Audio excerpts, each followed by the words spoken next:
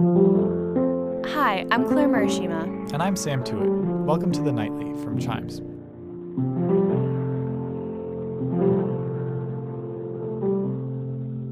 On Saturday, November 7th at 11:24 a.m., the Associated Press called that Joseph R. Biden would win the presidential election in Pennsylvania, pushing him past the 270 electoral votes needed to assume the presidency. This week, we talked with students from varying political views about who they voted for and how they feel in the current moment. Andrew Feikema is a junior studying computer science from Munster, Indiana. He is the founder of Calvin Students for Biden and has previously been involved in leadership with the Calvin Democrats. Andrew joined me via Teams from quarantine to discuss this election. I was not of age during the 2016 election. Then I'd say that I was leaning Hillary Clinton in those years, kind of my formative period of gaining a liberal conscience. But in this time, 2020, I was very excited to vote for Democrats up and down the ticket, all the way from Joe Biden to local candidates for local offices. A number of issues were key. Also, it was philosophy of what this country meant to me and what this country has been in its history. So when we talk about issues, I'd say that personally, equal access to healthcare is a strong issue for me. Climate change, and those philosophies include a faith in democracy, confidence in decency, and character and dignity. So those were big reasons for me for voting for Democrats. During the Democratic primary process, when we had our several contenders, there was this kind of universal notion that, okay, Joe Biden was very likely to clinch this nomination. It was either him or it was going to be Bernie Sanders. Mm-hmm. And I remember specifically, I was saying to other people, like, man, if Joe Biden gets nominated, which I expect, I will not be excited at all, but I will vote for him. But come this time, I find that I am kind of irrationally excited to vote for him and encourage people around me to vote for him and other Democrats as well. Supporting Biden, not an act of malintention. You're not going out to hurt anybody in your support for Joe Biden as a moderate. I personally have not lost any friends over my support for Joe Biden, especially not from the right. If anything, I would actually say that it might have increased some tension with my friends from the left, which is very surprising.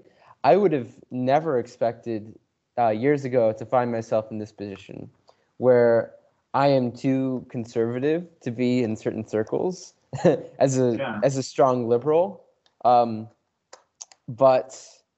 that is just the case in the environment that we live in now. We have, in this society, in a number of ways, a need for radical change that has not been addressed, certainly not by conservatives, and in some ways has not been addressed from liberals. And people on the left see that, and they're asking these tough questions.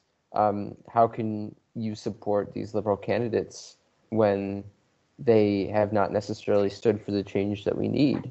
There has been a little bit of tension there between me and some of the people I know who are more left-leaning.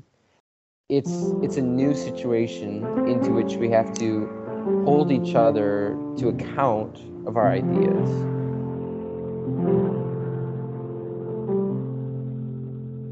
Maxim Ziskie is a senior studying political science from Goodrich, Michigan.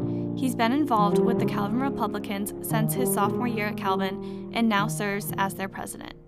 In regards to the 2016 election, I actually did vote in that. I was 18 at the time. That was an interesting experience. I have experience for the fallout firsthand as a first-time voter and also firsthand experience of being a voter in the 2020 election this year. In 2016, yes, I did vote for Trump. I originally, if I do remember correctly on the primary, I put down Marco Rubio as the candidate I wanted, but ultimately by the summer, I was convinced that Trump would be the best candidate it moving forward. And so I voted for him in 2016.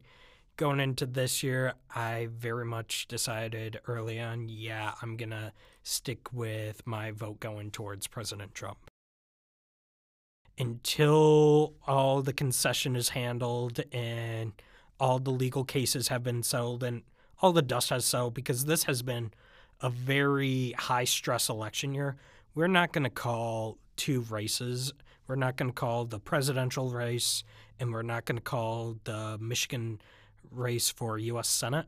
And mainly those were because those are being very contested in that there are legal litigations of suspected voter fraud. I know some people are saying that voter fraud in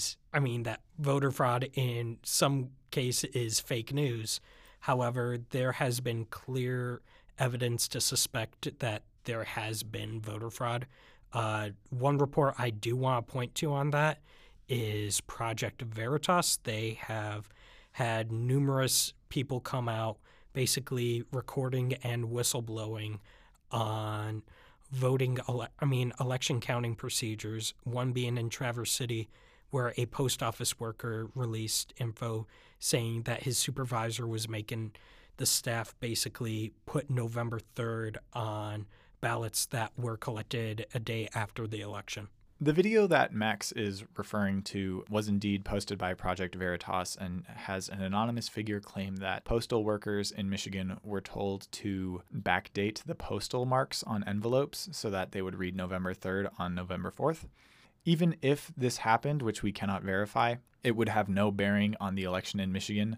The county clerk for that area told PolitiFact that, quote, even if the ballots were postmarked as November 3rd, they cannot be counted because the ballots have to be in the hands of the township or city clerks by 8 p.m. on November 3rd.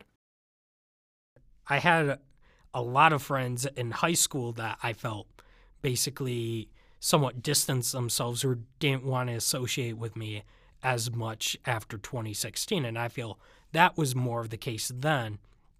However, once I came to Calvin, I feel that I was able to connect with some fantastic people. I had fantastic suite mates freshman year. I still have some really good, strong friends. And I also got connected with groups of other students that somewhat had similar goals, similar values, and similar beliefs to me.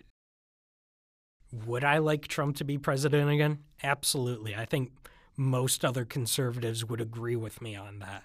However, we also realize that life moves on, that basically it's not the end of the world. It's not going to be mass candlelight vigils for that our candidate lost or that we're upset with the direction the country's going. We're going to keep moving forward and pushing the policies and beliefs that we think are best for America.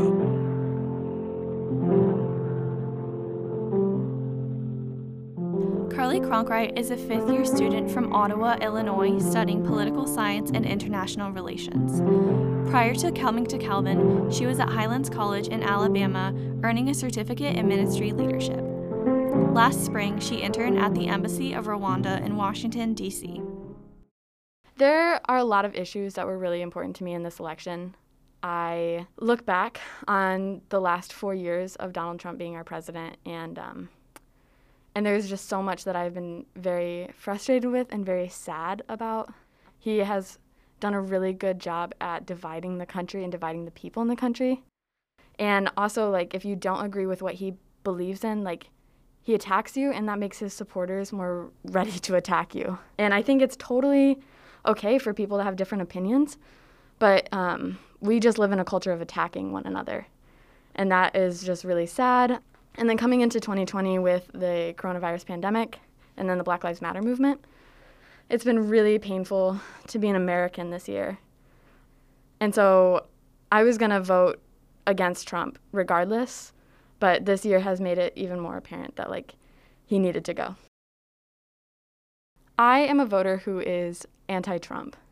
Back in 2017, at the school that I was attending at the time, we had a pastor say that, God has appointed Trump, and God has put him in this position. I think there's a verse in Acts that said, like, God has appointed every leader. And so, and being in the poli-sci world, you hear that a lot, especially here at Calvin, when you're mixing, like, your Christianity views and the political views. But then just, like, hearing Christian leaders say, like, God has appointed him and God has used him and, like, he is, like, fulfilling prophecy. And then hearing what he says about other people and seeing his actions about other people, it just doesn't line up. And so I'm very much a anti-Trump voter, but I am content with Biden. I was going to vote for Pete Buttigieg, and I really wished he was the Democratic seat for this, but I'm content with Biden, and I believe that he does care about the American people. And I think of, like, all of the people that have been negatively affected by the Trump administration. Like, this is such a huge victory.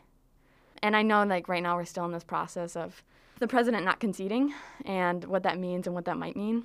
But the end result is, like, Joe Biden won by a lot. Like, even if you recount every vote, Joe Biden will still be the end winner. Mm-hmm. There might be a couple hundred votes that either get thrown away or, like, weren't counted correctly, but that won't be enough for Donald Trump to win.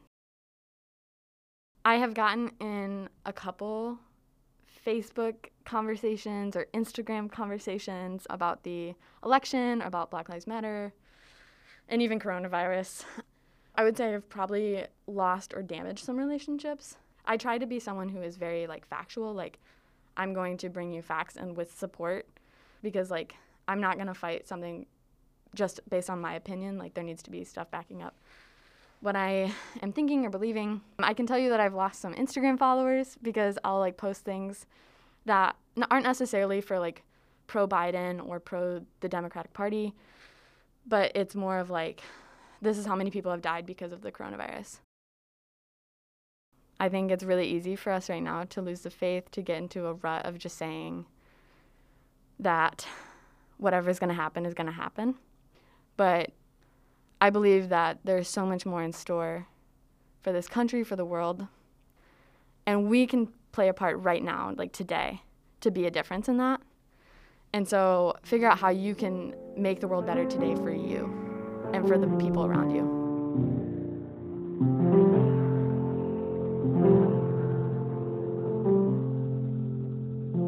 Stephanie Robinson is a junior studying biology from DeWitt, Michigan. She's the founder of Turning Point USA at Calvin and has been a proud supporter of President Donald Trump since 2016. I've been a Trump supporter the whole way.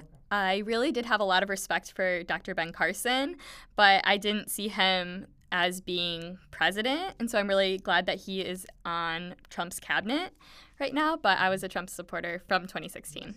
I was drawn to support President Trump because he was not a politician. He was a businessman, and he knew how that business and economic side worked. And I also appreciated that he was unafraid. He just came off bold, he came off confident, and he committed to a bunch of promises, and many of which he fulfilled during his presidency. Being a Trump supporter at Calvin is challenging.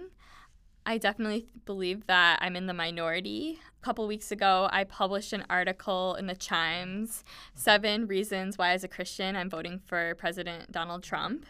And so I think that was a big step for me to be able to come out and vocally say my beliefs, because it wasn't well received. I had a lot of Facebook comments that were pretty harsh. The Chimes even had to take some of them off because they were personal attacks against me or they weren't appropriate. I even had to go talk with campus safety about one that was kind of like a threat if the person saw me in the street, like bad things are going to happen. So I'm thankful that the university handled that and campus safety handled that and looked into that more. So it's definitely, you feel a little bit suppressed in like what you can say and not say because you're afraid that maybe a professor will mark down your grade if you have conservative beliefs. I know here at Calvin, talking with other conservatives, they do feel like it's hard to express their beliefs. They're afraid to do it because of what other people will think or what their professors will say. And it definitely can feel lonely at times, which is partly why I started Turning Point USA at Calvin. So I started Turning Point because I wanted to create a community for conservative students to feel welcome, to get involved, because we're definitely in a minority campus. I have struggled with a couple of friendships here at Calvin. because of my political beliefs. And that has been challenging. And I am just praying for those friendships and whatever God's will is for them. That is one of the difficult things about coming out and speaking your political views very vocally and openly. Not everyone is going to like what you say or accept what you say. And so that is just something that you have to kind of count the cost with before coming out. And so sometimes some of my friends I don't talk politics with at all. And some of my friends I talk politics with all the time. It just depends. And I don't think that a friendship should be dependent on your political views. It should be dependent on like what relationship you want to have as friends. If I were to give a message to the other side of the aisle, I would want to talk about the recent call for unity. I think there's two different types of unity, cultural unity and political unity. Culturally, we are founded on the principle of e pluribus unum, out of many one, in that culturally we're all Americans, right? However, political unity is a little bit different in that I think calls for political unity can sometimes be seen as agreement or thinking the same way. And I think that can be dangerous if the calls for political unity are to shut down the diversity of thought or the thoughts of one side. And so I would just say that as we continue to see this call for unity, we just have to remember that it's not necessarily agreement and that it's very important to have diversity of thought and be able to express different views and to have unity through our differences and unity through diversity. Across the board, Calvin students were excited to vote in this election, many of them for the first time. Although there is still much uncertainty, there is no doubt that this moment is historic. Thanks for listening to The Nightly. Thanks also to this week's guests, Andrew Feikema, Carleigh Cronkright, Maxim Ziskie, and Stephanie Robinson. Stay tuned for more untold stories from Calvin University. The Nightly is the official podcast of Calvin Chimes. This episode was hosted by Claire Murashima and Sam Tewitt. It was produced by Claire and edited by Sam. Lauren DeVries provided additional production assistance. William Van Zijtveld composed our theme. If you have a story you're looking to tell or are interested in joining the team, you can email us at sjt28@students.calvin.edu.